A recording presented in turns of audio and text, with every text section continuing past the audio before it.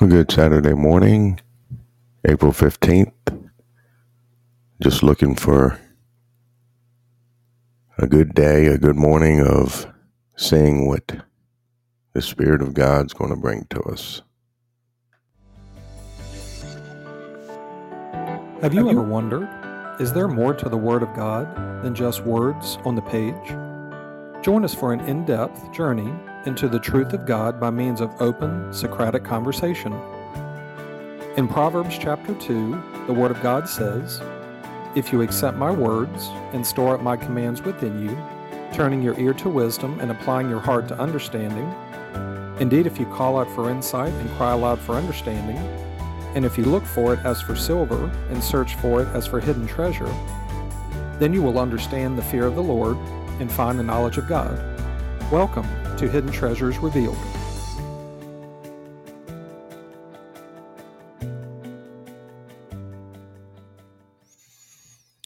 I'm just thankful for another day to be able to discuss and talk about the truth of God, to put truth out into the world in the hopes that people will listen to this podcast and evaluate, not automatically agree, because truth really, for you to grasp it and to really know it, you have to discover truth. I mean, even if I explain to you something that's true, you still need to discover it, because that's where you will retain the knowledge about it and it will mean something to you. It's just like me going on a vacation and then coming back and showing everybody thousands of pictures that I took on vacation and telling everybody how great it was. And most people don't want to hear that. They don't want to hear and see that. And I've learned that over my life. So what I do is, if I come back from vacation, I just wait. And if somebody asks how it was, then I'll give minimal. And if they say, well, did you take any pictures? Yes. And then, if they want to see all the pictures or a few pictures or whatever, then without being overbearing and trying to force it. And that's the whole concept of this podcast, is that we're here not to convince anybody. We're not here to shove it down your throat. If it's something you don't want, we're perfectly fine with you. Just don't listen to it. Don't pay any attention to it, because it's not going to benefit you anyway.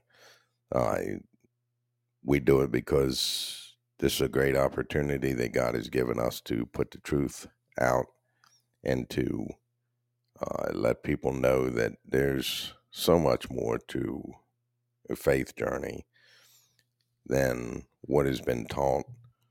And we live in a world that's full of sin. It's been that way from the beginning. The only difference is that before the law was presented, sin was not taken into account. But once the law was presented, the sin had to be taken into account, and therefore that's why Abraham and all the prophets prior to Messiah had to go and wait in those dungeons, waiting for Messiah to finish his work, so that those that walked in obedience to God could have freedom. And Sean, we live in a day and age today where we see it's just many people claiming a faith in God, regardless of which faith it is. And we grew up in Christianity and came from that, but it's not just limited to Christianity. And sin is a huge aspect for understanding that's necessary, and it's not being pushed. It's not being talked about. Rebuke and discipline is almost null and void, where we don't talk about it. So people don't really understand us coming off the last podcast of speaking about the sinner will not inherit the kingdom of God. And Mother just wanted us to do a continuation this morning to put out there, so people can look into and recognize and understand what sin is, what being a sinner is, and what true repentance to God is. And so, because we live in a world right now where many people claiming faith in God, and they're claiming a righteousness. By them claiming faith in Messiah, they claim a righteousness, but they still sin and they profess that they sin. And so what kind of message does that send to just people who haven't had any kind of exposure to God, or they've chosen not to have that exposure? What does it say to them when you're trying to talk to them about sin and how you need to have the repentance of sin and you need it to be dealt with, but yet you yourself can't deal with it? And,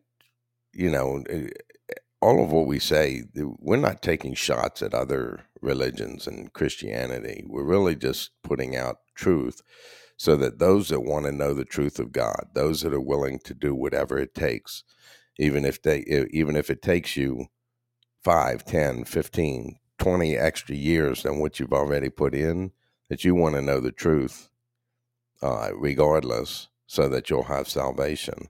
And if you seek God with all of your heart, you will find God and you will find the true path to salvation.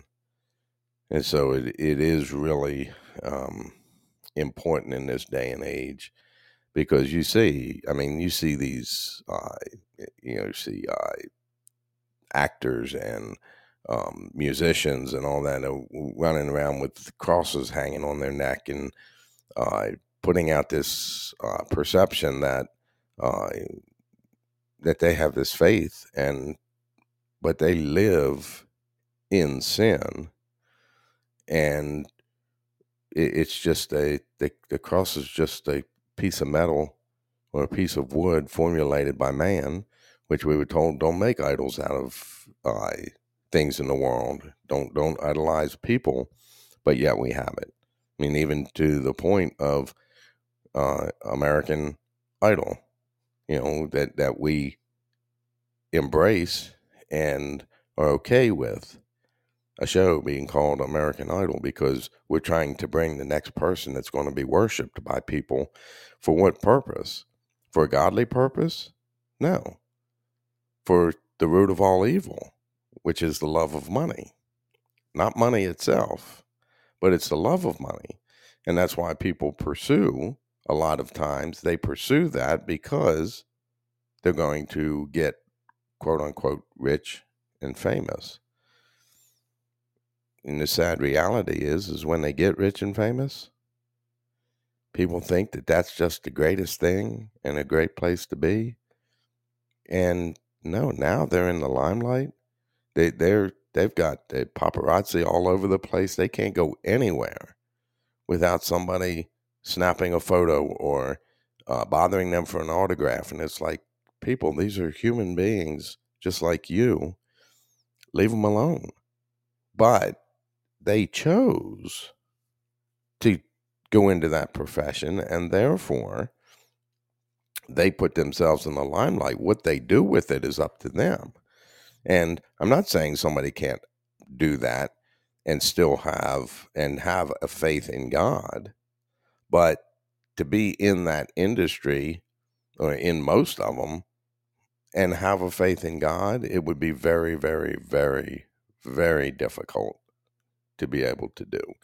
And so it's important as we get into this, that people learn and understand what sin is, what being a sinner is, and what repentance is. Sean, you have any words this morning right now? Yeah, good day to you, Phil. Oh yeah, that's the thing with we've been doing this, gosh, from me and you, almost 20 years. So I mean, there's not a lack of words, but I'm going to start by my speaking just with the Socratic method, which the Socratic method is such a huge help when applied, because instead of a lecture, that it brings opportunity for you to self-evaluate. Like you have with questions, then you have to give an answer to them. If somebody just lectures you, then you're just taking in information, and you may have questions in your mind, but from where we came from, being in an open, like a big building, a worldly church, that when is there opportunity to actually ask questions to where asking the questions is embraced? Not that you don't, like you may have we had Sunday school, but even with Sunday school, it was more of a discussion, and somebody gives out a lesson and says, this story in the Bible, that story in the Bible, but when was there ever,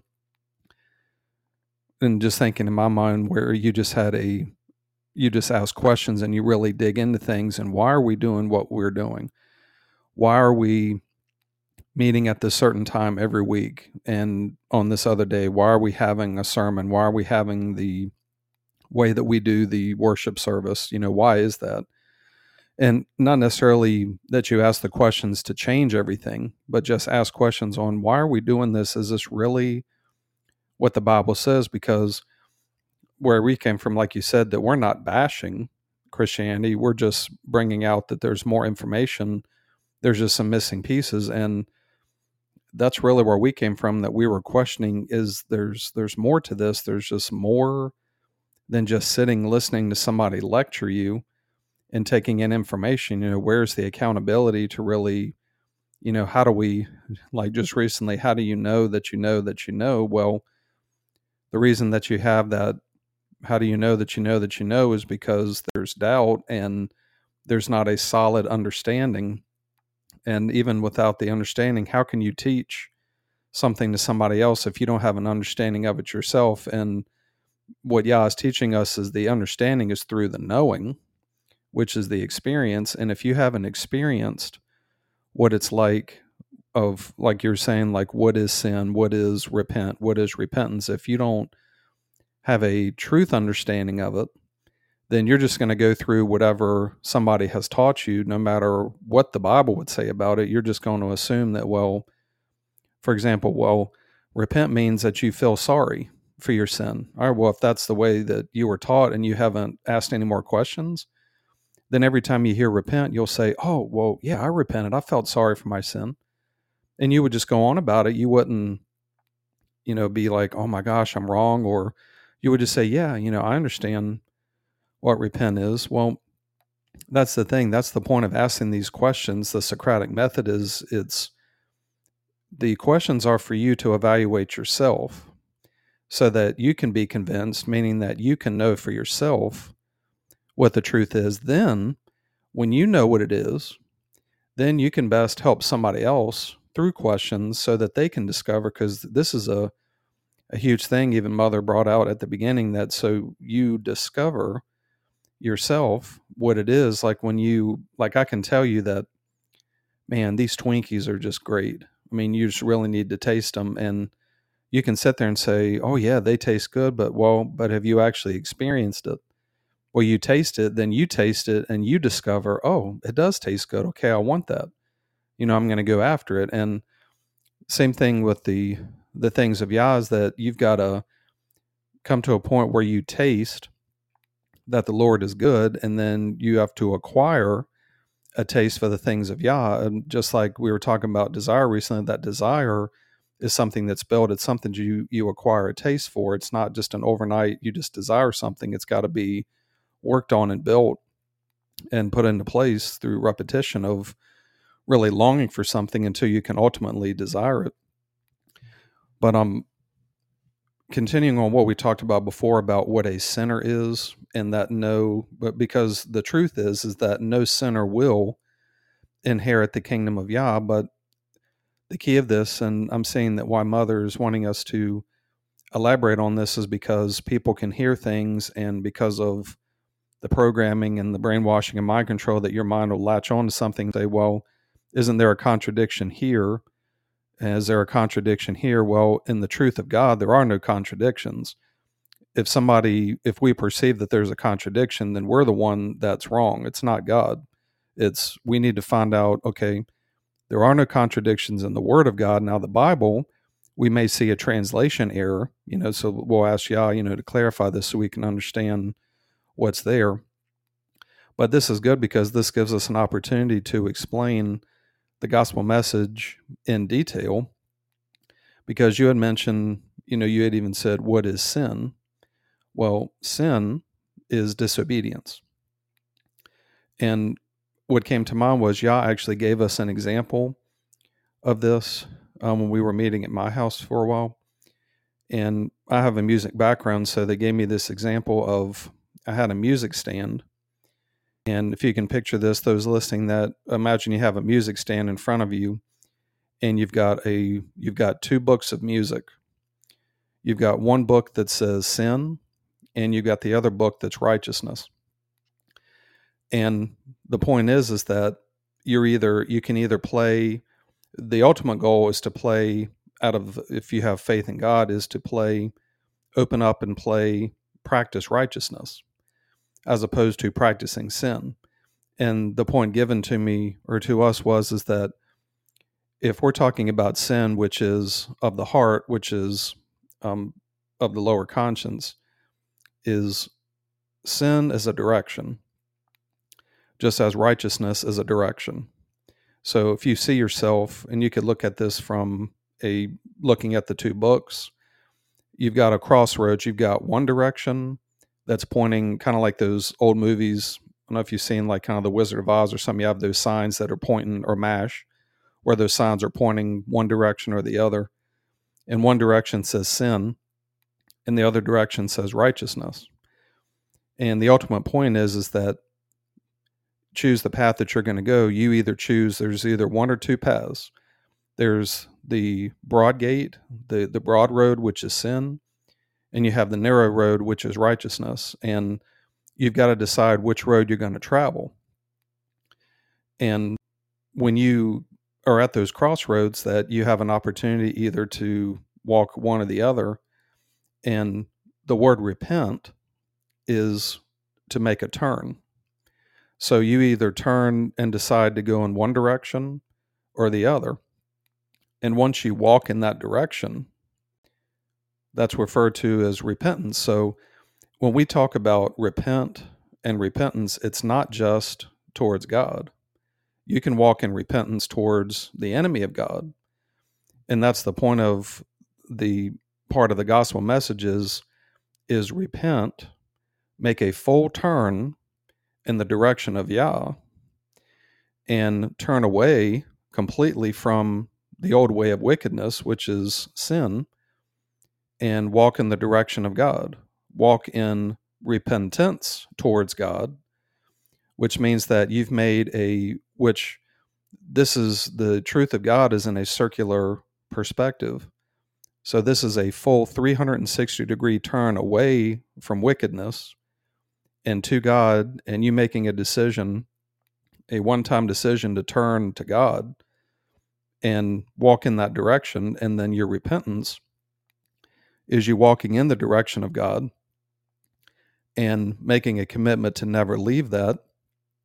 And it's not just walking in the direction of God, but it's also, as the word says, is to prove your repentance by your deeds.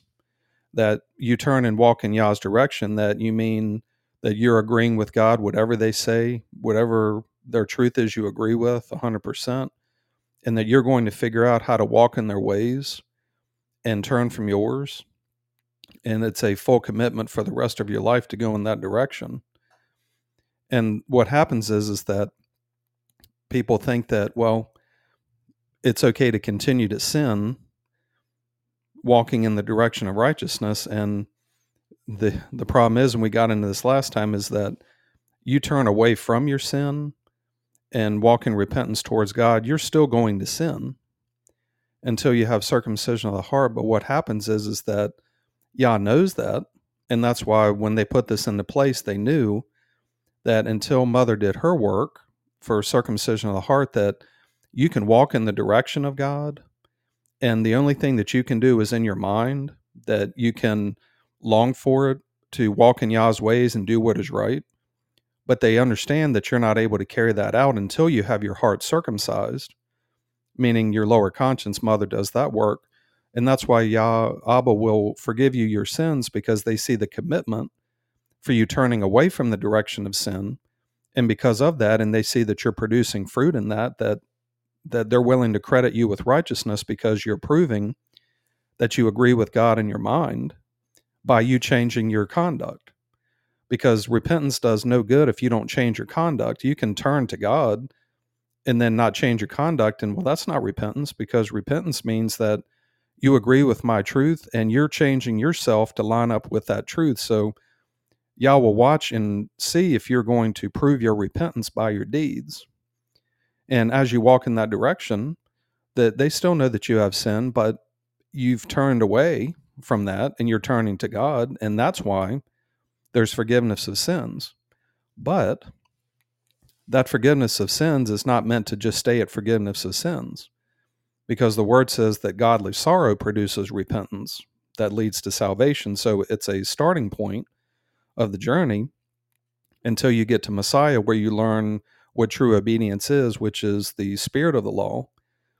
And you walk in that, and then after being tested in that because if you don't have repentance towards Abba, you will not be brought to the Son. And then ultimately, you get to the point where you have sin removed from your heart and placed in the body of flesh, where you don't sin anymore.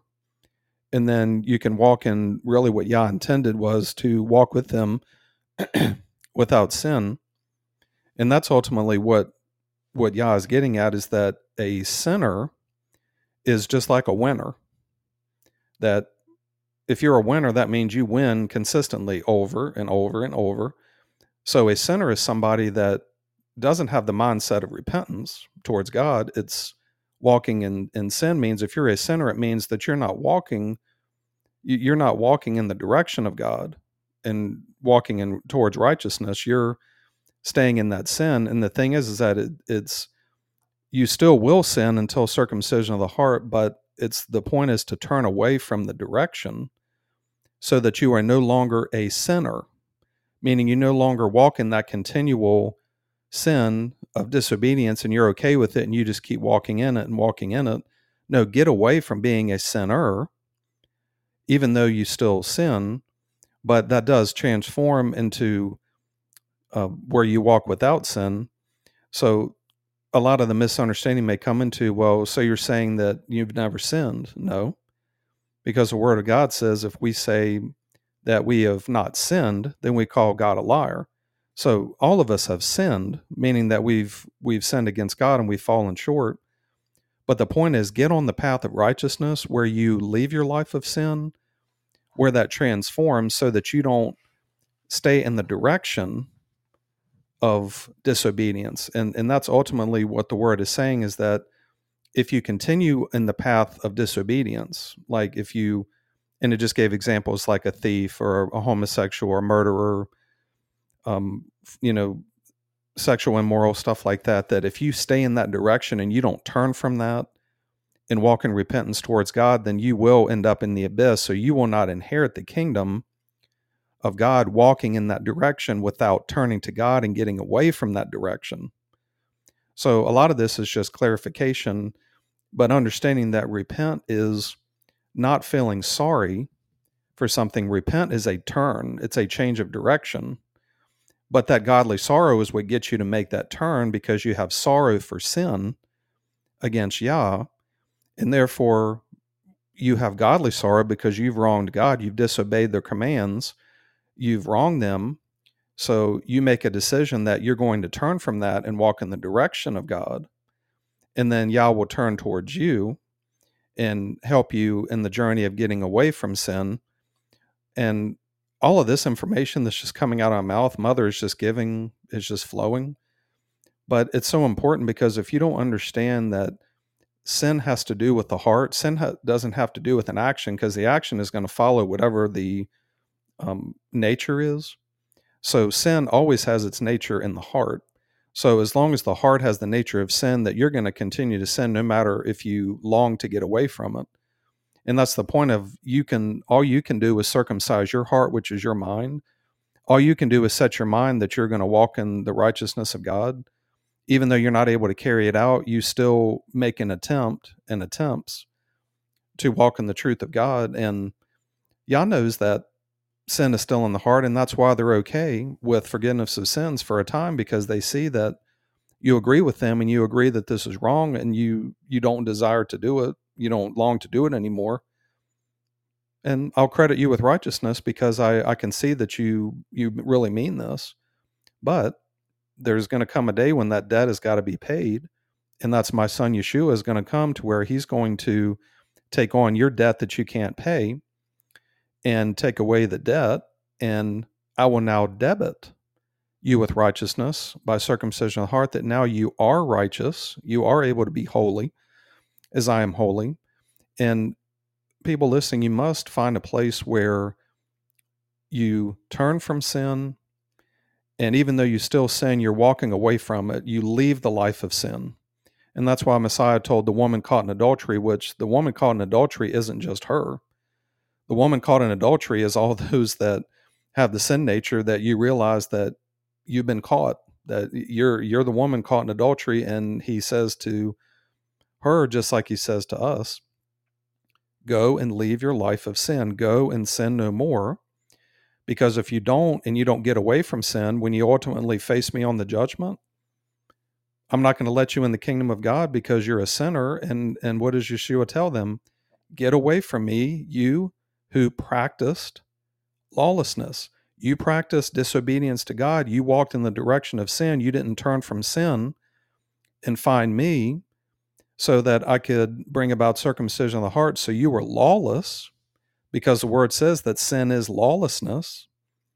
So look at this as a journey that you go on. And just like the famous song from Led Zeppelin in the 70s, Stairway to Heaven, there's always time to change the road that you're on. And that's true until you die, which your road is set.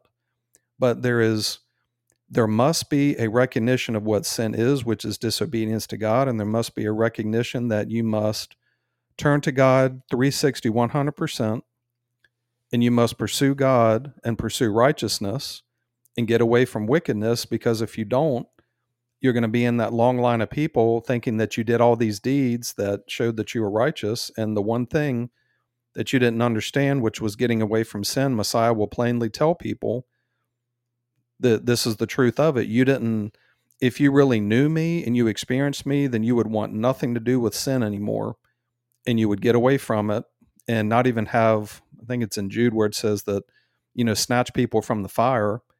Don't even associate, don't even be to where there's even a stench of sin or wickedness or anything. Get away from all that stuff. So those are the things coming to mind that we weren't taught this. When I was growing up, well, sin just means you did something wrong and you feel bad about it. And then, well, there's nothing you can do and you got Jesus, so everything's fine. And this is a huge deal, because the ways of God is Yah does not sin. Yah is perfect. Yah is righteous. And if you want to have a relationship in the fullness of what God wants, you must depart from sin and figure out how to do that and get away from it. And just one place of clarification with the aspect of repenting towards God or turning towards God. God is black and white. They've laid everything out from that perspective. We live in a world where people want to make it all gray, and well, there's some middle ground, and God does not operate that way. God, in order for them to be a God of order, they must operate from a black and white perspective. And if they say it, they expect it. And in essence, you can't, if you don't turn to God in repentance, then you can't turn to God. It doesn't matter how you turn. It's an aspect of, you may do what they call turning to God in pretense. You repented in pretense. Well, that's not a repentance towards God. That's just, I'm trying to give the ideal perception that I've turned to God, but I really haven't turned to God. And it is a black and white perspective. You cannot turn to God in repentance. Now, you can start looking their direction, but that turn of repentance is an absolute. The intention is it's an absolute. It's not a wavered back and forth. And another importance of why we want to do this podcast and talking about these things is, okay, you always hear about, well, not always, but there's a lot of times when, somebody finds a little more truth than what they knew before. And then they start with the, well, such and such is a false teacher and such is a false teacher. And we got all these false teachers that are out there. And that's true. And that Messiah spoke about the false teachers, and Paul and the other apostles spoke about false teachers, which is true. And you should definitely be on guard for false teachers. But honestly, when was the last time you heard somebody talk about the false followers? Let's talk about the false followers. So we don't talk about it. So people think that all the responsibility and blame is going to be on the people that are teaching them. And the reality of God is that no, you will be responsible for what you accepted and what you agreed with. And if it doesn't line up with God, it doesn't matter who told you. Will that person have to answer for it? Certainly. Just like we know, you and I sitting here are going to have to answer. If we misspeak something of God, we will have to answer for it. And what's interesting is if that happens, and it's happened in the past, we found out sooner than later and had that correction while we were living and breathing, which is great because it gives us a great opportunity to advance and grow and continue to learn. But this is really important for people. Stop being a false follower of God because you're following the false teachings of man. Follow the teachings of the Bible and what the Bible says about it, not what man says about it. And that's why you have to get into digging into the word and having the conversations with God in order for them to clarify to you. And it's interesting because you made a comment about taste that the Lord is good, which is true. But in order for you to taste the Lord's being good, you have to taste it when it doesn't taste so good, when it doesn't feel good, when it makes you feel convicted and convinced of you being a sinner. You have to continue to taste until you acquire a taste that says, oh, now I like this. Now I see that the Lord is good. The Lord is worthy. The Lord is righteous. And I accept that, and I'm going to continue to eat that because it is the things of God, especially in this world, are an acquired taste. And people aren't seeing it because they're led to think that, well, repentance is, well, you say you're sorry and you tell God that come into my heart and take over my heart. And God says, no, that's not how it works. Repentance is, like you said earlier, it's a turn. It's a turn in God's direction or any direction, because we've talked about this before. You live your life in this world in repentance, but not necessarily to God. you have a vehicle you've been driving, and you turn to, well, this one's getting old, and I want to get this other one. And so you turn away from the vehicle you have, and you get another one. And in the midst of it, sometimes you'll well, let me see these vehicles. Let me try them out. Let me see, what are you doing? You're acquiring a taste for that vehicle. Do I like it? Does it, because I remember taking my son out uh, when he was 19, looking to buy a car. And I was thinking, my thoughts were, well, economical. You don't have a high paying job right now, and you probably ought to buy something economical. But that's not what his taste was. I mean, it had him test drive the Versa. I think that's Nissan, the Nissan Versa. And we're driving down the interstate, and the little old lady on her 10-speed bike is riding past us. And that's a little exaggeration, but it just doesn't have the get up and the zip and what's interesting, and people do it in this world, is when he saw what he wanted, his eyes didn't touch or didn't look at another vehicle, and he didn't want to drive any other vehicle. His eyes locked on the Mazda 3, and because it's a little bit, sporty looking car, and that's the one he wanted to drive. And as soon as he drove it, that was it. Well, unfortunately, people do that with faith. But now, years later, he bought himself a truck. So he's repented from the Mazda 3. He's selling that to his sister. But he repented from the Mazda 3 to a pickup truck. And so when we talk about repentance, you know how to repent. But the problem is that in this world, and in this world from a worldly perspective, it's okay for you to, if you turn to something and realize that you don't like it, then turn away from it.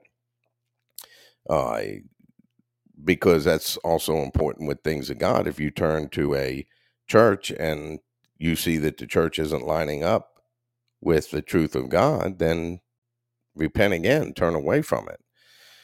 The objective goal of repentance to God is that it's a one-time thing, and it's intended to stick. And that's why Messiah said, weigh the cost of what this sin, what this life of righteousness in God is going to cost you. So it's huge, because people don't think about that you're going to be held accountable to what you listened to and what you accepted, all along thinking that, well, it's the teachers that are going to be the ones that have to answer. Yeah. Yes, they have to answer. And it's going to be a sad day for many teachers because they're teaching falsely. But that long line of people that Messiah spoke to when he spoke about, many will come to me and say, didn't I do these things in your name? And get away from me, you who practice lawlessness. Those are people who were false followers, because they didn't make sure that what they were listening to was right and true and came from God. And that puts you in a place, because you're taught to repent in pretense, and repenting in pretense is just you pretending that you're going to do it. And so when we look at repentance, like, you'll hear it. People say, well, when you sin, you got to repent. So I committed this sin and I repented to God. And then, well, I committed another sin and I repented to God. And then I committed another sin and I repented to God. And in all of that, you just made a profession that you repented of it, but you didn't. And repentance is not intended for a singular basis with God, meaning that, well, I sin, I repent. I sin, I repent. I sin, I repent. No, repentance is intended for you are not repenting of sin by sin by sin. Your repenting is all of sin. I am not sinning anymore. I'm not walking in that direction. And therefore, I'm not going to sin. And so when I walk in God's direction, when I'm living the righteous life that God has given, when I'm in the light, as Messiah is in the light, and I'm living in the light, I'm not walking around in darkness waiting for the light to come. No, I'm walking in the light. And so you have to recognize that a repentance towards God is intended as a one-time thing. And then, meaning the repent is a one-time thing. The turn towards God is intended for that. And then the repentance is just you perpetually walking in that direction, just walking towards God. And when you do, then you will find a place where your sins are forgiven. And then you will find a place where you don't sin. And then you will find that as your life goes on, you continue to increase and improve and get better, not better at hiding your sin, but better at not doing those things because you don't agree with it and you've turned away from those things. It's like if I start in, let's say, Iowa, can I go to California and Virginia at the same time? I would say no. Right.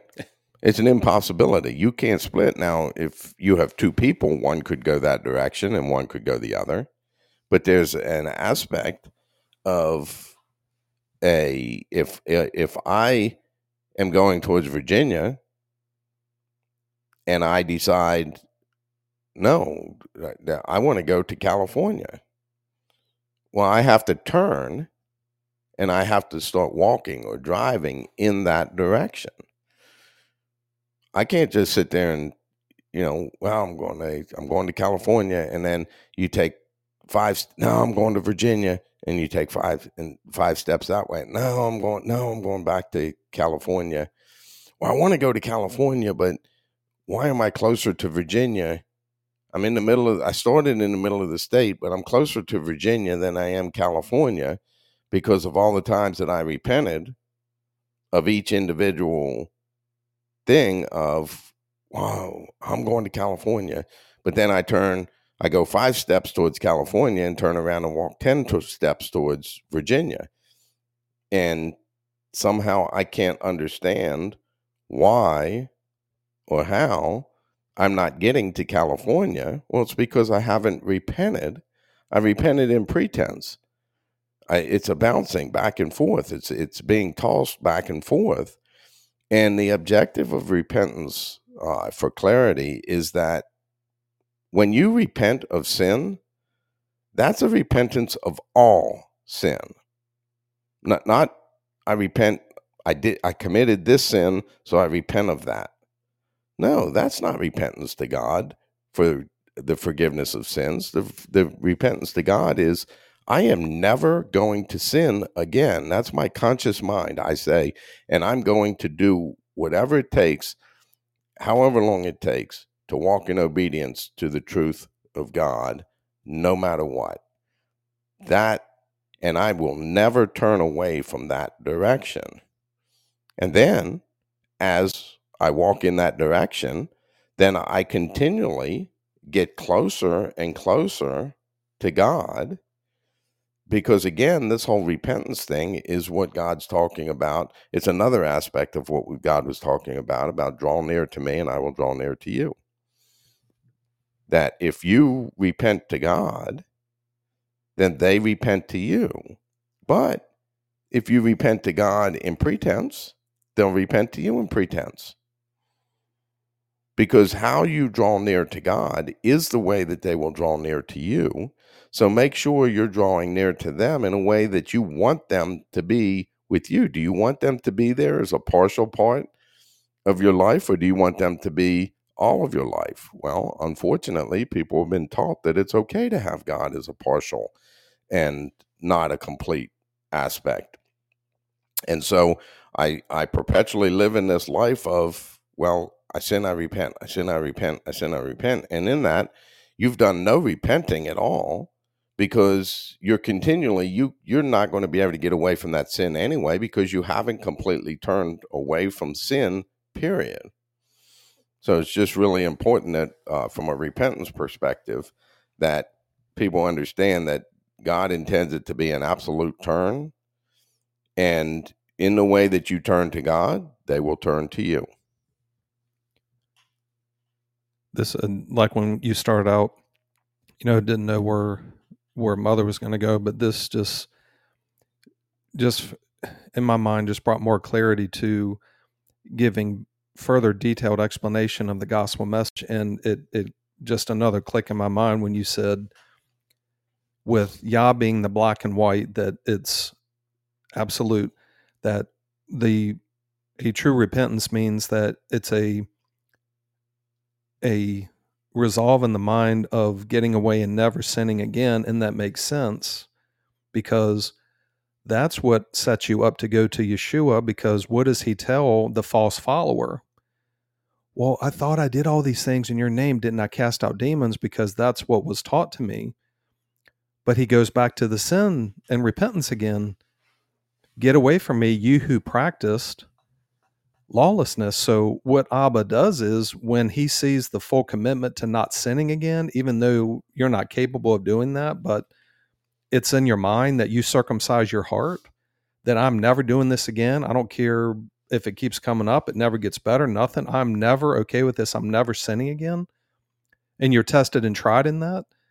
It makes sense, because he will bring that person to Yeshua, because I see the commitment in the mind to not sinning again. And then now I'll show you what it is to live a life of obedience to God, because you've proven that you don't desire to do sin anymore, which you can't. At that point, you can just long for it. You can't desire that until it's in the heart. You can, but it just makes sense, because then when you're proven in that by fire, that you're even willing to give your very life to get away from sin, that's when Yah will step in and take sin out of your heart, because you've proven even to give your very life up for getting away from sin. Because it says in the word that the one that has suffered in the body has ceased from sin. What that's talking about is, that doesn't mean that, oh, you see, I'm suffering, that means I don't sin. No, it means you have suffered to the point of shedding your blood. You've suffered to the point of giving yourself as a living sacrifice to God, because that's the only thing I have to give to get away. That's the very best I can give is my whole life, because I despise sin so much that I'm willing to give my life for it, just like Yeshua. Then you'll be debited with righteousness. And what is so wonderful about this, what Yah is giving us, is that what we're speaking of lines up with the Word of God and is absolutely true, because in the Word of God, we have in the Old Testament that the Israelites left Egypt, and the point is don't go back to Egypt. When you leave Egypt, you leave your life of sin, which Egypt is the picture of that life of sin.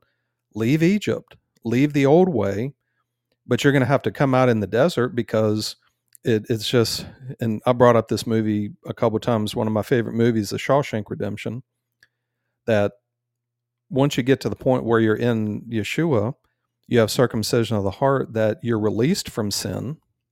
So you're released from prison, but you still have prison in you, in the lower conscience, that's got to be dealt with. Because when Morgan Freeman and the other guy Brooks were released, He even said, I'm an institutionalized man. And it's a hard time getting out because I've been set free from this. But what do I do now that I'm on the outside, that I've been so programmed here on the inside? And that's the thing, is that you've got the programming of sin that's in your lower conscience. But when sin is taken out, it's just, I look at this like an oil spill, that the oil spill is stopped, but you still have all that spilled oil that you've got to clean up and replace, get the water in there to get it cleaned out. And so you leave your life of sin in your mind and you get on a journey to where Yah says, okay, well, but the goal of this is to completely remove sin. And why is that? Because you cannot enter the kingdom of God with sin, because the kingdom of God is pure and holy and righteous, and sin cannot dwell in the kingdom of heaven. So therefore, what sense would it make for God to be okay with you, like you said, sin, repent, sin, repent? No, because that just tells me that you're still sinning. It doesn't tell me anything.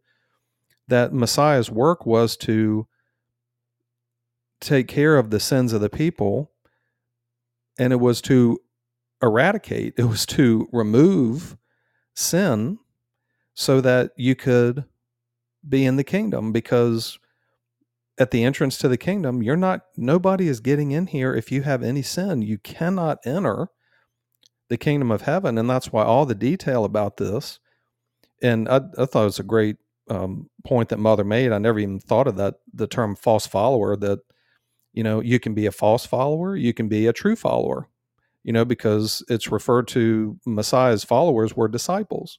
So you're a disciple of the truth. You're a righteous follower, as opposed to a true follower versus the false. But and we came from this. And if the word of God makes it clear. I mean, Yeshua, what happened with John the Baptist? What was John the Baptist's role? It says that, like one crying out in the wilderness, prepare the way for the Lord. Well, the way for the Lord, the preparation for the way of Yeshua, is repentance. And that was set in place by Abba, that you must find repentance towards Abba first, which means a complete turn from all sin, so that you can have your sins forgiven, so that prepares the way for the Son to come, and for Abba to say, okay, now you're going to come to my Son, because if I bring you to my Son without you setting your mind to where you're not going to sin, then you're going to disregard everything he says, because he's going to tell you, Lord, what must I do to be saved? Well, the commands, follow those. Well, I'm not able to keep the commands. I've repented towards God, and I'm not able to because I keep failing. All right, well, go and sell everything you have, because if you obeyed the commands of my Father, then you'd obey my commands, and you didn't do it, which shows you don't have repentance. Because if you did, you came to me and asked me, what must I do to be saved? But then you don't do it. Well, where's the repentance in that? There isn't. It's just like if somebody disagrees with hell, you can't be walking in repentance, because you're repenting to God. Not only says I'm turning from sin completely, but Yah, whatever you say and you do is absolutely true. I agree with it 100%. And that's what I'm going to walk in. That's what I'm going to follow. So if you say that, well, hell doesn't exist, I don't agree with it. How can that be a repentance towards God well, what do you mean you don't agree with it? It's either, like you said, it's the black and white, it's all or nothing. So I got a question for you, Sean. This just came to mind. Okay. What is it that makes God holy? Let's see, what is it that makes God holy? Well, what's coming to mind is holy is set apart, which means that they don't sin, that they're clean, true, righteous. So Yah even says to be holy as I am holy. Well, there is no sin in God. So it makes no sense that he would say to be holy as I am holy if you weren't capable of being holy. So what that means is Yah is without sin. Yah is clean and pure. So be like me, and my Son has been sent so that you can, like in the term in the world, be like Mike. I want to be like Mike. Well, our mantra should be like Yeshua. I want to be like Yeshua. And then you are able to, wow, so that's even a I didn't even think about that. That's a prophetic message for the new covenant, is be holy as I'm holy. And people say, well, how can we be holy? Well, with man, this is impossible, but with God, all things are possible. To answer your question, how are they holy? That they're without sin. Right. And that's the exact perspective of the truth, is that that's what makes them holy, because they are perfected, they are perfect, and they are holy. And then God does not give us impossible tasks. Now, we will have tasks that come from the truth of God that we may not want to pursue, but that's on us. Anything God sends your direction, you have the capability of fulfilling it.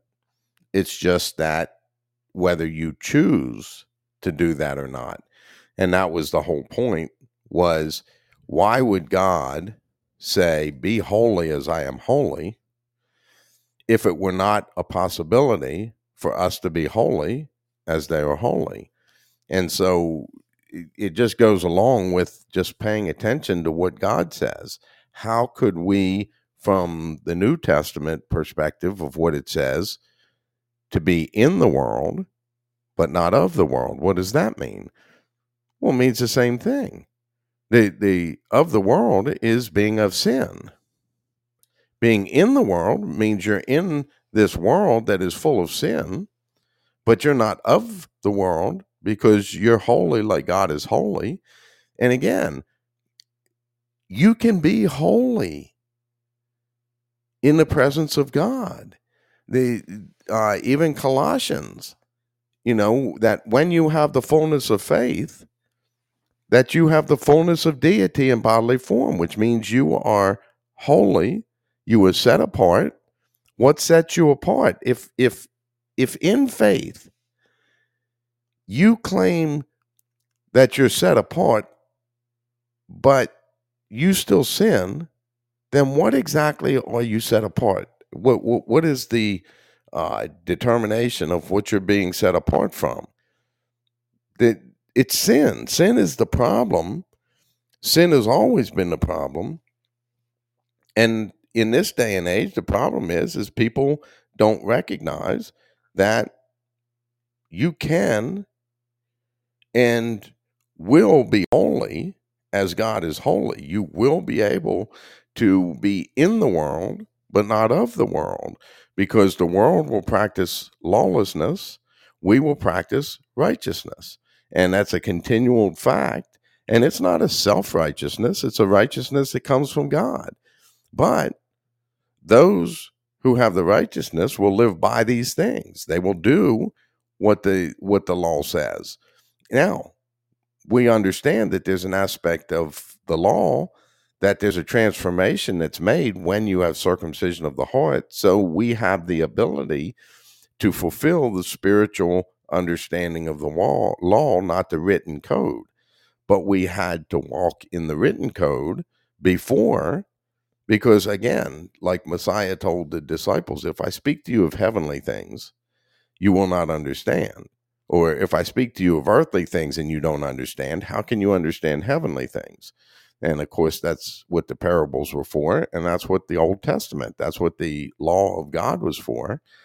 Understand the concepts and the fact that when you disobey this law, it brings death to the body, so that you can understand the spiritual perspective of, okay, what is this law spiritually, when it talks about washing your hands before eating? Because they were trying to get Messiah on that aspect when they didn't wash his hands, or the disciples didn't wash their hands, and they tried to get him about the Sabbath day. And he says, I'm the Lord of the Sabbath. You're going by the letter of the law, which you must do until you follow Messiah.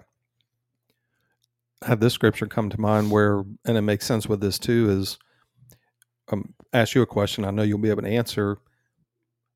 Did Yeshua sin? No.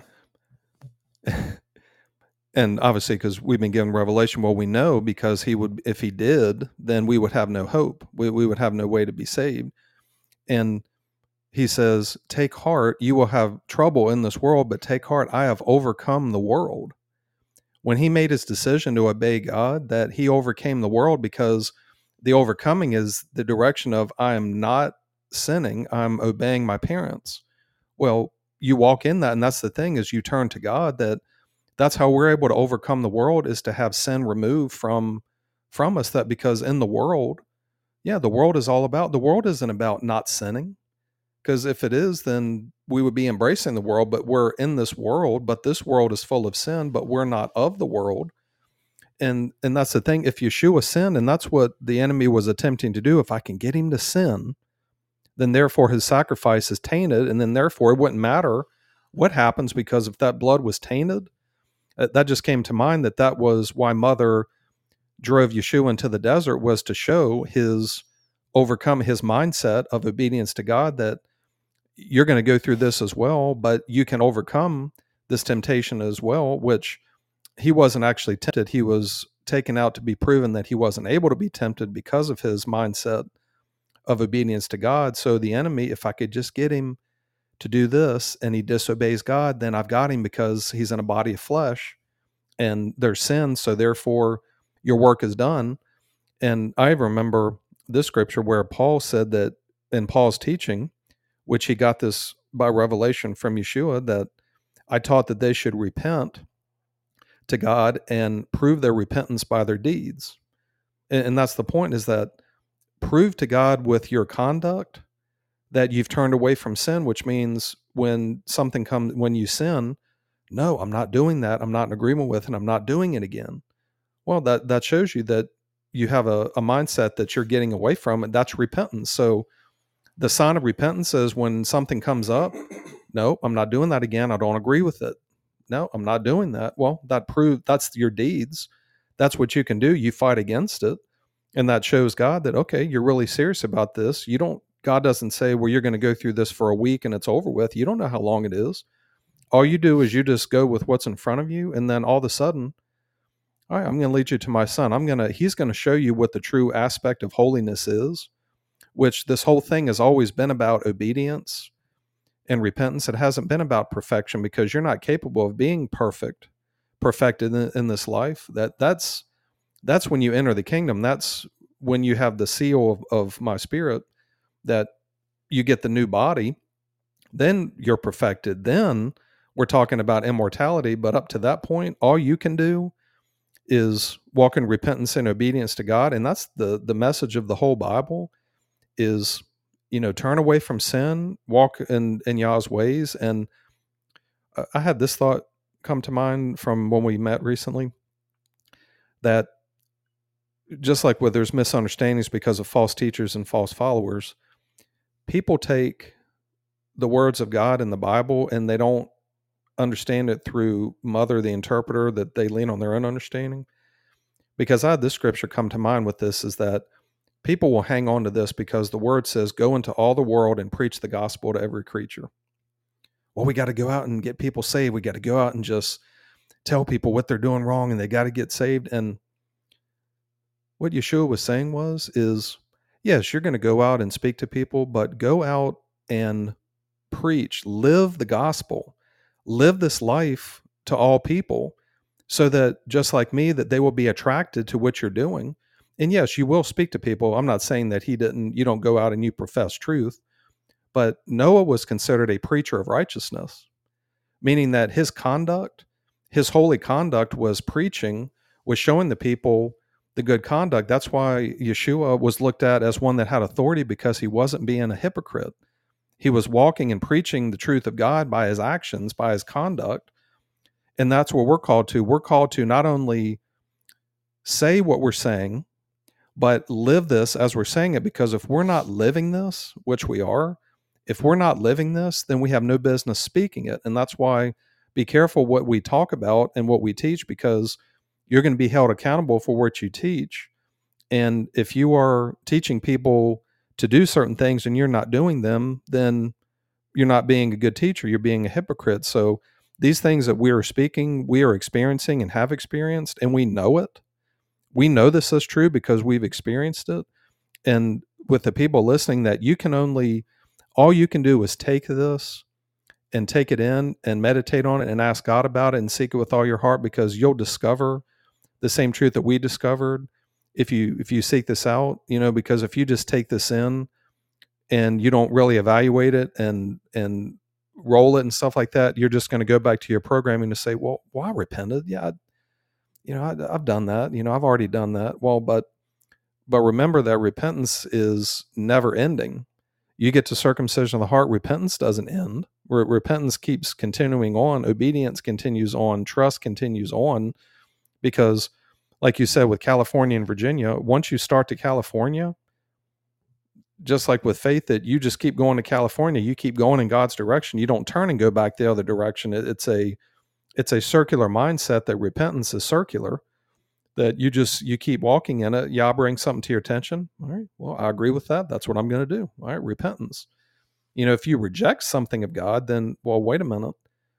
You're walking in repentance that we're fair and just. Why are you rejecting this? There's a problem. So it just came to mind that with this is still for each person to discover this with the help of Yah, because just by us saying this, it may make sense. And you may look at it and say, man, that makes perfect sense. But for you to grasp it and understand it, there must be a seeking with all the heart for Yah to open up your mind to be able to understand and actually do these things. Well, I mean, we have clues that are in the Word that tell you that you're able to live in this life without sin. Messiah, anyone who claims to have faith in him, they must understand that he didn't sin. So the Word of God says, he came to be like his brothers and sisters in every way. He came to be us in humankind in every way. Why? So we could relate to him. So if he had a place where he did not sin, then we can find that place where we do not sin. In order to do that, we have to follow the perfect sacrifice, which was Messiah. We have to live his life. We have to eat of his flesh. We have to drink of his blood. We have to be crucified in our selfishness. We have to be crucified to where we turn our life completely over to God. And then Colossians, where it says that in him you have the fullness of deity in bodily form. Is there any sin in deity? Does God sin at all? Right. You got that look on your face like, well, that's crazy. Well, yeah, I cannot. That's the thing, but because they're perfect. But again, how could you dwell with them if you're sinning? You couldn't. That would be, well, it's false. We know that, but go ahead. Right.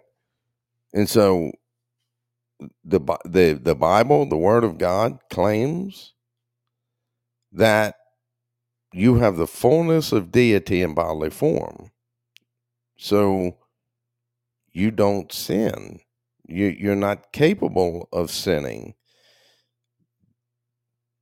There's a huge aspect that just gets set aside.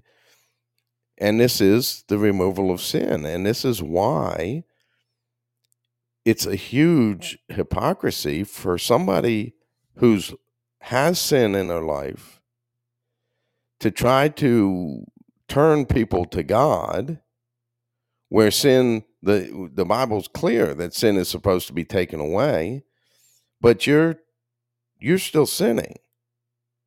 You're living as a hypocrite because you're professing that you have faith in God, and you're telling me I'm a sinner and I need to have faith in God for escape of that, but you haven't escaped it yourself. Therefore, means nothing to me. Your lies are just lies of hypocrisy that you want to feel like you have what you think you have, but you don't. And it is a sad reality because it's the false listeners, because as somebody will be held accountable for what they teach, you will be accountable for what you listen to and adhere to, without weighing it against the truth of God and saying, wait a minute, the Bible says something different. And so I'm going to go question this person who went to seminary in this world.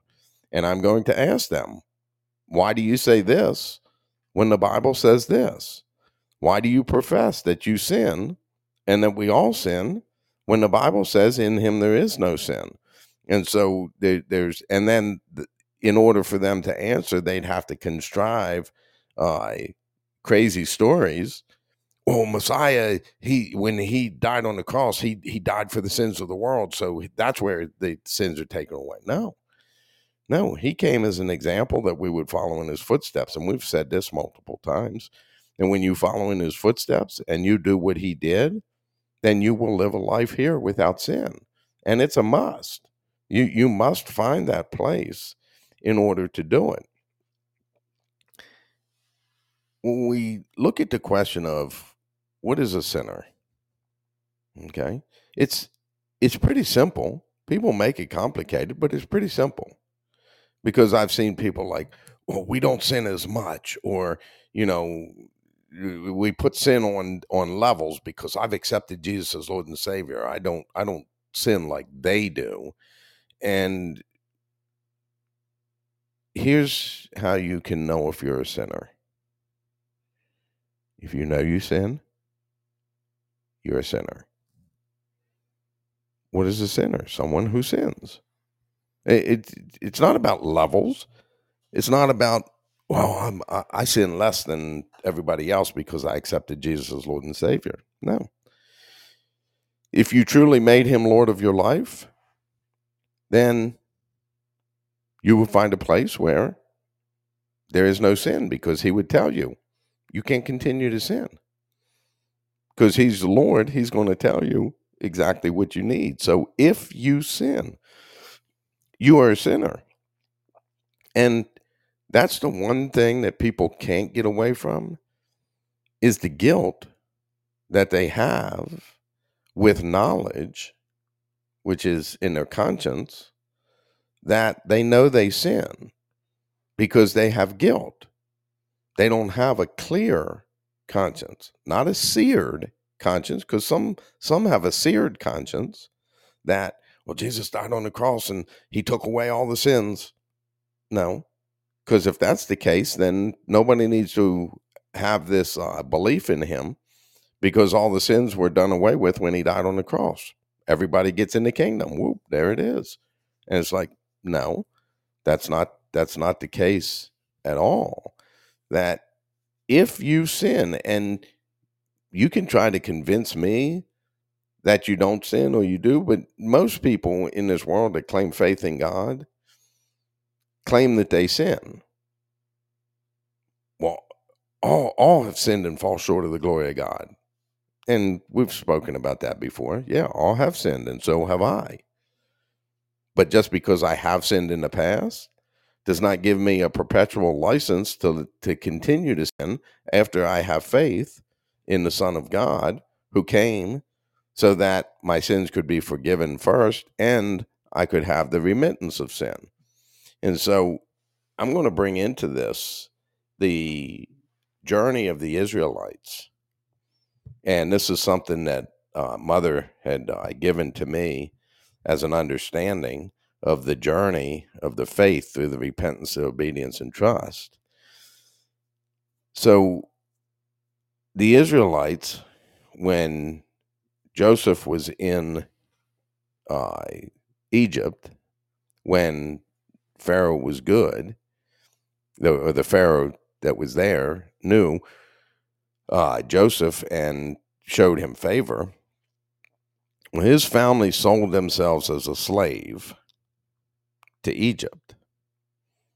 That you willfully sell yourself as a slave to Egypt. Why? Because we don't have the means to continue to live, so we sold off our properties and our animals until we had nothing left to sell, and so we sold ourselves into slavery. Well, when you repent to Abba, you're selling yourself into slavery to Abba.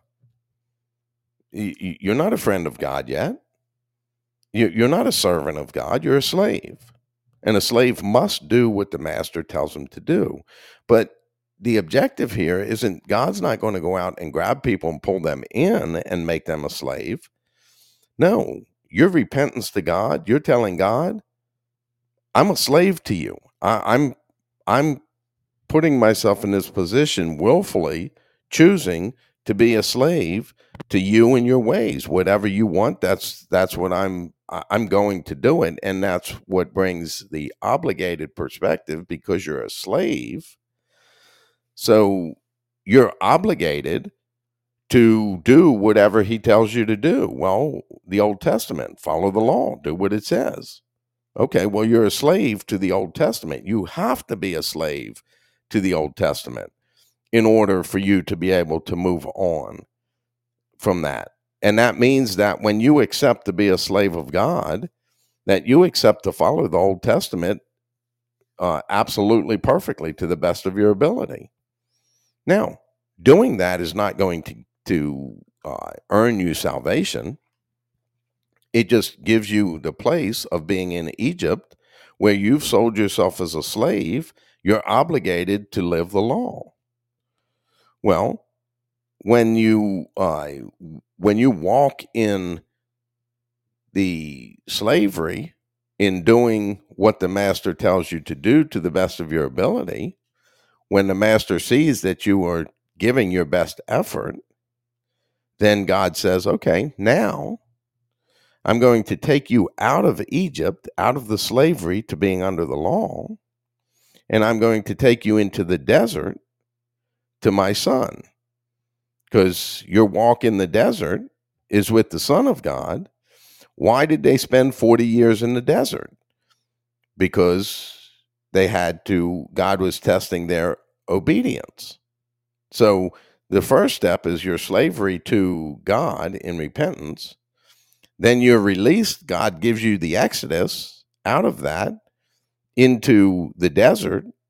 But in the desert, you still have your sin. You haven't entered the promised land yet. And so the objective goal is that when you're in the desert, you're proving to God that now, though I was a slave to you in Egypt, now I want to do these things that you have professed. I believe, I've tasted, I've seen that you are good and right and fair. And so now I do these things not out of obligation anymore, but I do them because I truthfully, willfully want to do what you want and how you want it to be done. And then, so you spend however much time it takes for you in the desert. And as long as you are moving in God's direction, then they will sustain you however long it is, whether it be 3 years, 17 years, or 40 years before you get that entering into the promised land.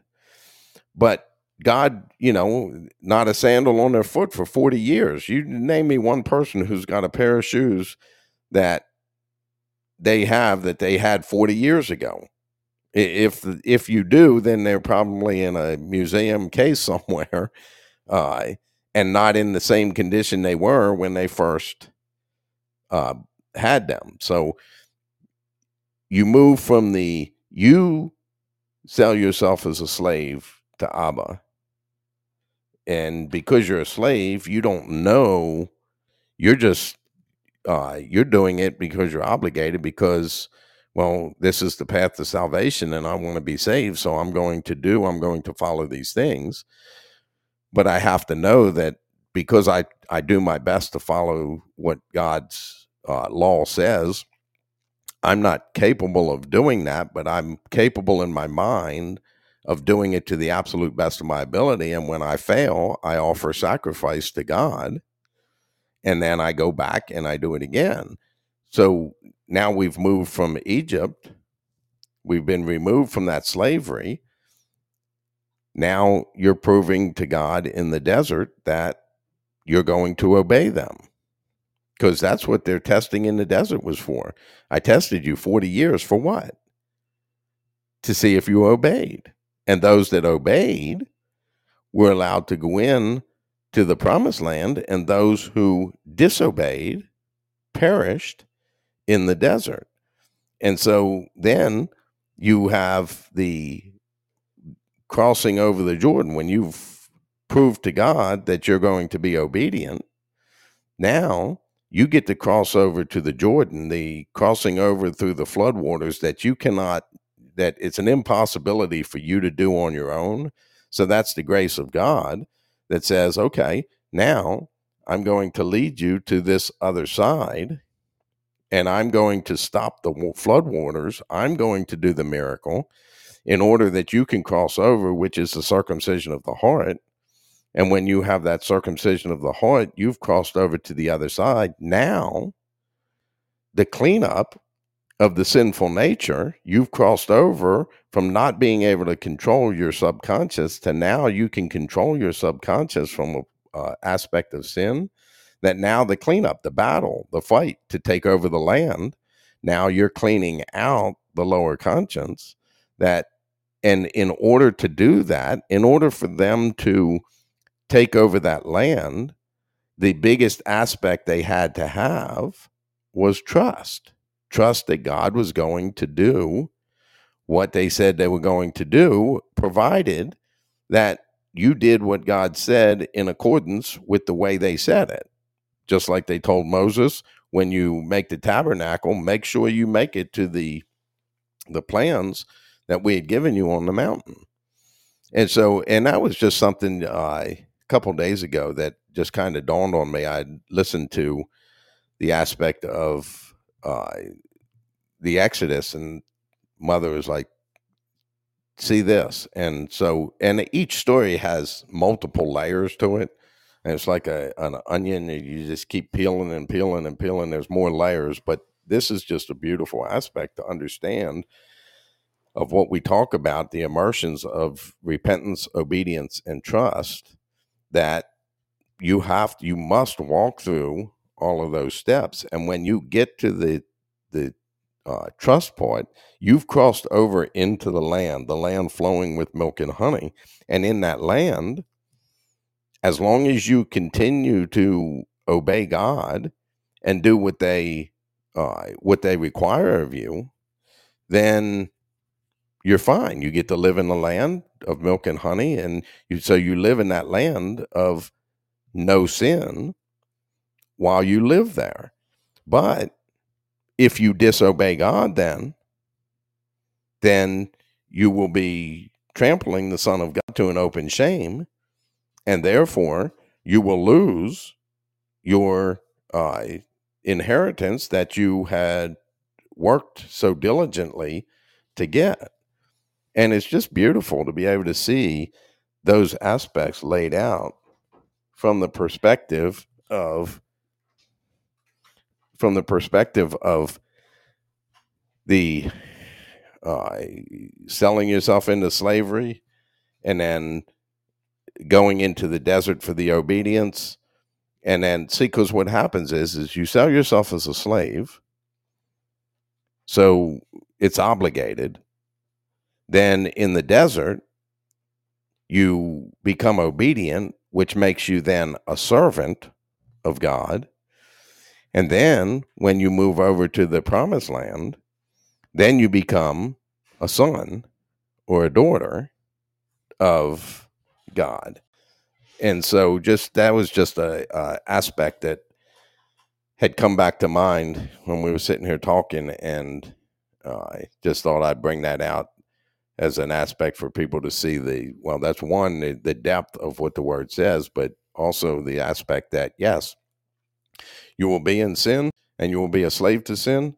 Then you will be still in sin, but you will have forgiveness of sin because you're walking in the mindset of obedience. And then you have the remittance, the removal of sin, Messiah taking it away. So, and that goes in line with when Messiah came to forgive sins and to cleanse from all unrighteousness. And so when you carry it to completion, then it's a full concept and aspect of that repentance, obedience, and trust. I was waiting for you to finish what Mother gave you, because I had just some and you may have gotten this, you may not have spoken of it, but it just gives further clarification for the gospel message and the baptism. Because here's what along with what you were saying, what Mother was bringing out, that think about when they went from, because they sold themselves as slaves, and then they get to the Red Sea and the sea parts and they go through the water to get to the other side. And I thought about the baptism of water, which is for repentance. So it makes sense. That's why the water. But when you get in the desert, it's the baptism of fire, because remember, in the desert, what happened to those who disobeyed? They were bitten by the snakes, which is a picture of the enemy. And how do you get away from being bitten? As you look to the snake on the pole, or like the pole that was in the desert, to where you look at it, meaning look at Messiah, my son, so that you can get away from the snakes. And then crossing the Jordan is another crossing of water.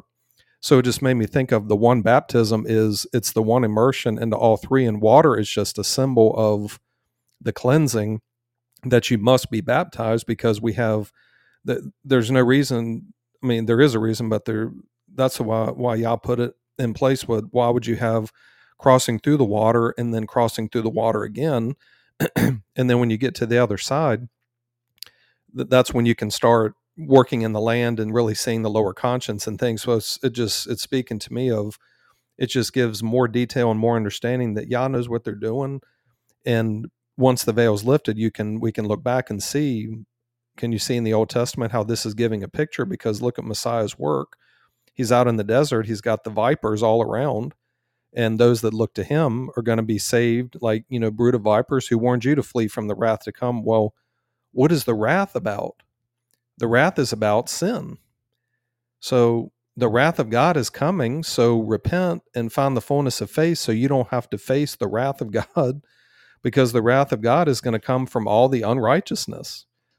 Because it says in the Word that when Messiah returns, that he's going to destroy with his mouth those who did not love the truth, but loved lawlessness and didn't like righteousness. So this whole thing of, yes, on a journey you will sin, but if you claim to be a sinner, just like, well, we're all sinners, especially the self-righteous.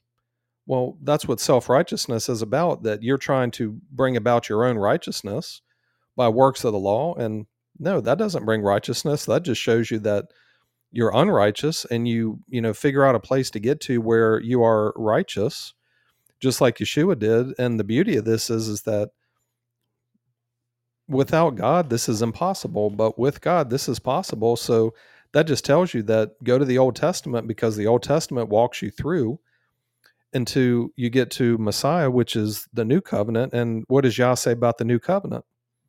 This is the new covenant that I will bring about in those days. I will be their God, and they will be my people. No longer will people say, know the Lord, for all shall experience me, from the least of them to the greatest of them. Their sins and their lawless deeds I will remember no more. Well, how is that possible? Well, circumcision of the heart. Their sins and their lawless deeds I will remember no more. There's no more sin. And you can help with this, Phil, because I think you brought this scripture up. I was thinking about this morning. There was some kind of scripture that was talking about, and it may come to mind, I'm just thinking it was about this in regards to something about, like, you can point out something, but you don't hold it against the person. Do you know? It was something with this, something Messiah said, to where you can, you remember it, but you don't bring it out in a way of like maliciousness. And maybe it's something that we'll remember, but it was something to do with that it was a statement that he made that, or maybe we get into that later, but it was something in regards to this. I just cannot remember what it was. I don't know if you have something like you remember, but you don't hold it against the person. I'm not recalling it right now, but we'll probably get it right when we get off the podcast. Well, I say we just do what it's because it's not coming to mind. That's true. And we just let it go, because if Mother wants it to come out, then one or both of us will get that. So it's not a big deal. And it's interesting, because when you're talking about the crossovers, they're throughout the Old Testament. there were three aspects of baptism through water that have been represented from the beginning to the crossing over the Jordan, and each one was done in such a way that it was an impossibility for the people themselves to be saved or cross over. And so we go back to Noah and his sons and their wives, that they were immersed into the floodwaters in the boat.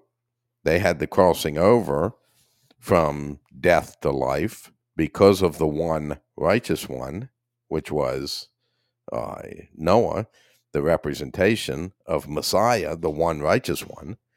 And then, so you have the first one, the baptism of repentance.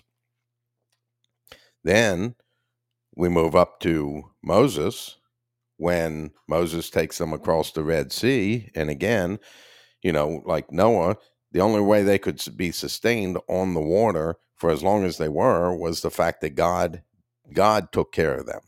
God guided them, and God made sure that they were going to be okay, not just the humans there, but also the animals involved with it.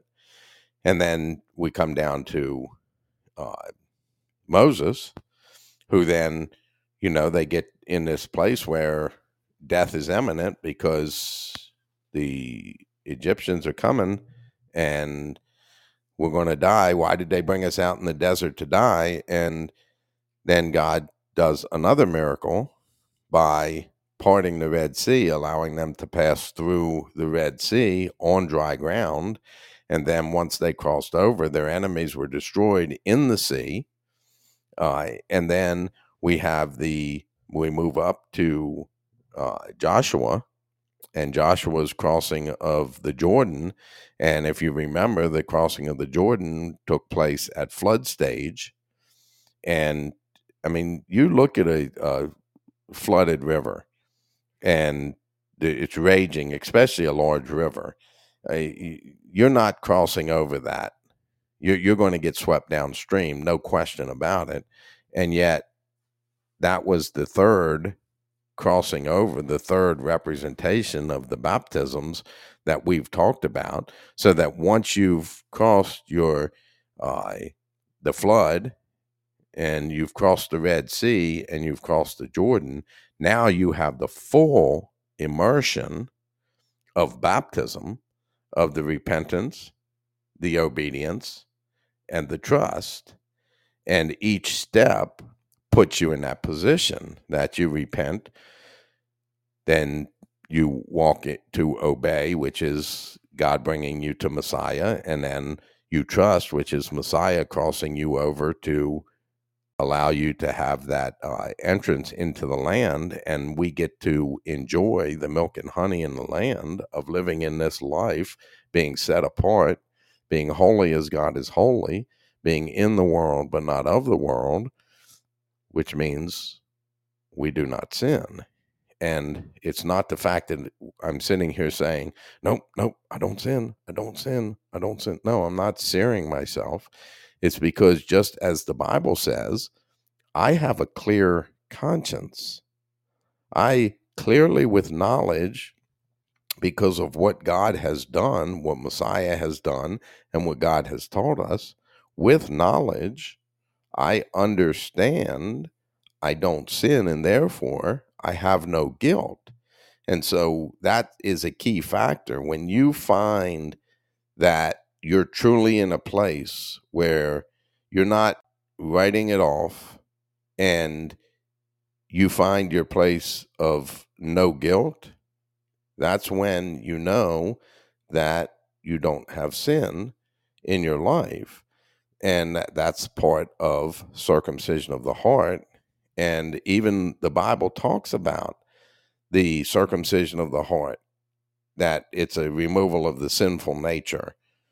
Well, if your nature is to sin and that nature has been removed, then you no longer have the ability to sin because that's not your nature. You don't have the ability to be a dog if you're a human because you have human nature. The only way that you could be something different would be for you to take on the nature of a dog or a pig or a cow or a deer or whatever animal it is. When you take on their nature, now you will no longer be a human, but you will be a dog. But you have to actually have that nature. I mean, you see things like the Jungle Book where the human was raised by animals, and it's like they're still a human. They still have the instincts of a human. They haven't had their nature removed, though they, in essence, from those fairy tale books, that they've been raised in, like by wolves or by animals. But the reality is you still have the nature of a person, which means you have the ability to reason. So if you became a dog, you would no longer be able to reason. Just like unreasoning animals. And so it's just really interesting that just to be able to see that even through the whole Bible, this whole concept of what we've been talking about, of the immersions of repentance, obedience, and trust, and the aspects of being in a place of having no sin. And it's just huge. And people need to recognize it and understand that this is a part of the faith journey. And if you have faith in God, you have true faith in God, and you have circumcision of the heart, you will have a clear conscience. And again, these aren't our words. The Bible itself talks about having a clear conscience. And that's the one thing that you may try to convince other people that you don't have guilt, and people do that all the time. They try to put on a front like, no, I didn't do it. It wasn't me. But you know your own guilt, whether you express it or tell anybody about it. You know that you're guilty. And until you get to a place where you know you're not guilty, then you don't have true faith in God. And that's our whole purpose here, is to spur people on, to encourage people forward to a place of having a place of no sin. But you have to be willing to walk the journey, and you have to be willing to, you have to go to Abba, you have to offer yourself completely to them. And then when you do that, then you move to Messiah, and then move to Mother, and you go through the process to get to it. And you're going to have to spend time in the desert, whether it be a year, 2 years, 5 years, 12 years. If your mind is you want the truth of God, you don't care if it takes you 150 years. As long as I get it before I leave this earth, that's my goal, and that's what I'm going to stick it out for as long as it takes, because that's the mindset that you need to have in order to have the reality of living in this life without sin, having a clear conscience, walking as Messiah did. It's a must when you claim you have faith in God. And if you don't follow that path, then you will find that you will be in a long line of people. And we want to minimize that line as much as we possibly can by putting the truth of God out there and letting people dig into it to try to discover what that truth is. Well, I was just reminded of, at the very beginning of the Old Testament, Cain, why is your face downcast? If you do what is right, will you not be accepted? But if you do not do what is right, sin is crouching at your door, your lower conscience, and it desires to have you, but you must master it. So even back then, Yah was telling Cain that sin is there and you must master it. Why? Because if not, it's going to master you, and you're going to stay in lawlessness, and you have nobody to blame but yourself. And what happened to Cain? His punishment was to be a restless wanderer. Well, the punishment for sin is you're in the abyss. It's a restless wandering all over the earth that, I'm going to put a mark on them so nobody can kill Cain. Well, you have that spiritual death, that second death. You're in the abyss. You're there. Nobody can kill you because you're there forever. So, I mean, this is all through the word, even Messiah, that enter by the narrow gate. For broad is the way that leads to destruction, but the narrow gate is few find it. And it is very few. Why? Because this message that we're professing is not the broad message. This is the narrow message. This is the narrow path, is this, because we weren't hearing this message before we were given what we have now. And the scripture came to me what I was asking you about, that love keeps no record of wrongs, which meaning that's the thing, is that with their sins and lawless deeds, I will remember no more. I'm keeping no record of it, to where those things have been done, but I'm not bringing it up against you because when Yah says they're not going to remember it, it's absolute that they're not. Well, what am I supposed? Am I bringing this up again? Get to a place where, there is no more sin and lawless deeds, and that's the point of it, is get to a point where the sin is taken away from you, to where now you have righteous deeds. That you can have relationship with God, and that's the thing. Like the word says about, let's have this relationship with Yah, fully pleasing them. Well, the fully pleasing them is, it does please them that you're walking in repentance, but the fully pleasing, getting to the point where you have no sin, so there is no more division between the two. But yeah, Phil, Mother, as she always does, gives us insight, revelation, understanding, questions. But this is huge, because this is not in the world. This isn't being taught, but Yah is teaching this. Speaking to people through us, and this is a huge concept to get a hold of. And like we said, look these things up in the Word, and you'll see that the things that are being spoken are true. But the only way for you to know that they're true is that you've got to discover it for yourself. And I just encourage those that are out there to really seek after this and discover it, so that you can know it and not just look at this as we're just lecturing or telling you, but you can actually discover it for yourself. That's the main thing. Right. And people have to get away from wanting to hear what their itching ears want to hear. They want it to feel good. And there's a time in faith when it feels good, but there's also a time in faith when it's a struggle and it's very difficult. Why? Because you have to go into your desert in order to prove to God that you're going to obey them no matter what. When you prove that, then you will find this place. And you had said that that this is not being taught in the world. Well, not predominantly, but the truth of God cannot be silenced. It can only be ignored. And therefore, just by what we're doing here with the podcast, it's out in the world. And it's really up to each individual to take the truth that's being said and weigh it against what the Bible says, weigh it against your conversation with God and what God tells you about it. Make sure that you can know their voices, so you can distinguish between whether it's the voice of the enemy or the voice of God that's speaking to you, and seek it out to discover it for yourself. Again, like we said, don't just listen and agree that, that sounds good. No, that is not at all what we advocate.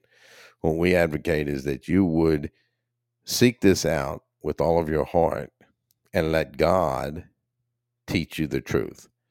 Don't just take our word for it, but look for the scriptures and look at it to decide, weigh all the pros and cons, not according to what people say, but what God says.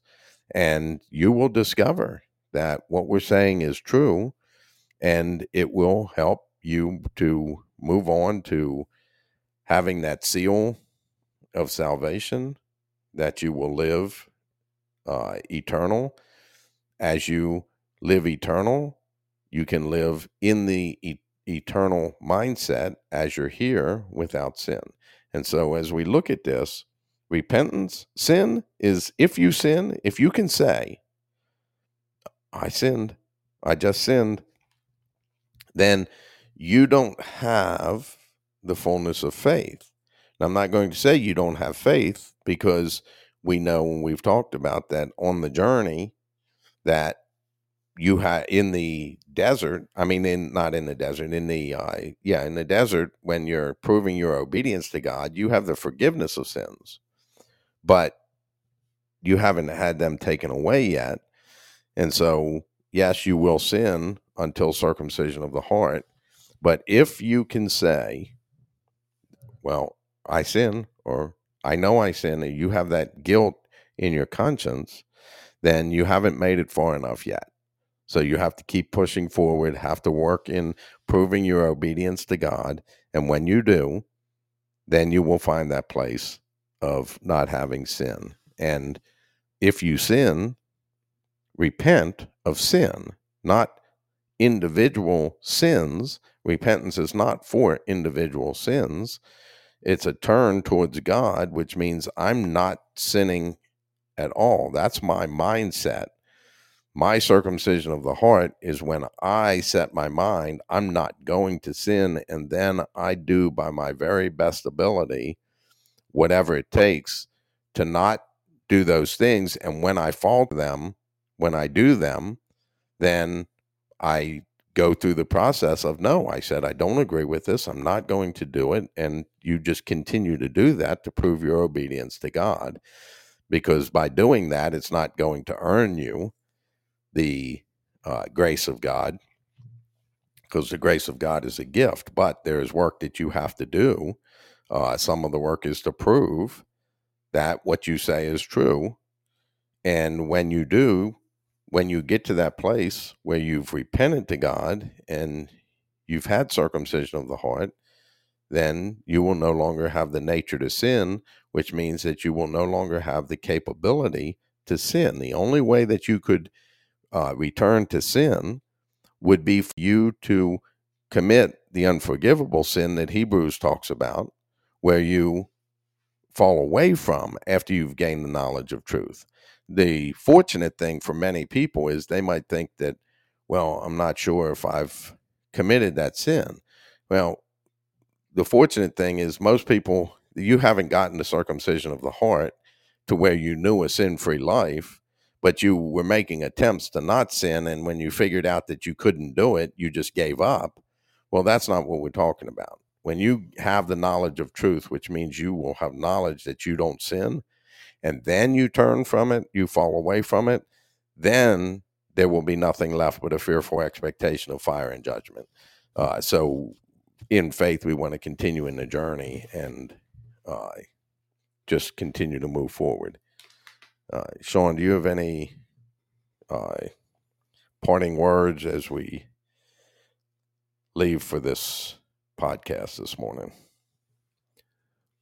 Just learning that with these podcasts, it's just beautiful how Mother brings out all the teaching. And I would just say that, just encourage those that are listening to this, that remember the cognitive dissonance, brainwashing, and mind control, that you'll hear things that your mind will take it a different way, but you have to be willing to push through and be willing to be wrong in order to be right. So just encourage everybody listening is that really, as we're bringing these things out, to really search them out so that you can discover them. So that's all I had in regards to the podcast.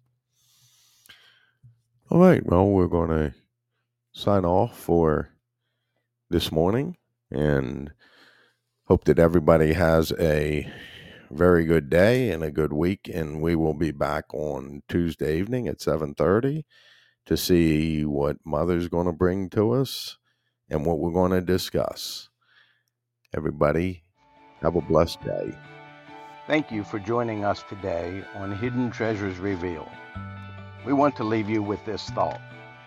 The greatest treasure in life, and especially in faith, is discovery. If we try to convince you of things, you may gain head knowledge, but if we let you discover things, you will have heart knowledge, to know and understand and be able to give a good answer for the faith that you have. Treasure hunters seek treasure nonstop. Seek the treasure of God through conversation with them and through their word. Ask, seek, and knock. Ask, and you will receive. Seek, and you will find. Knock, and the door will be open to you. Seek the hidden treasure of God, and you will be blessed by it.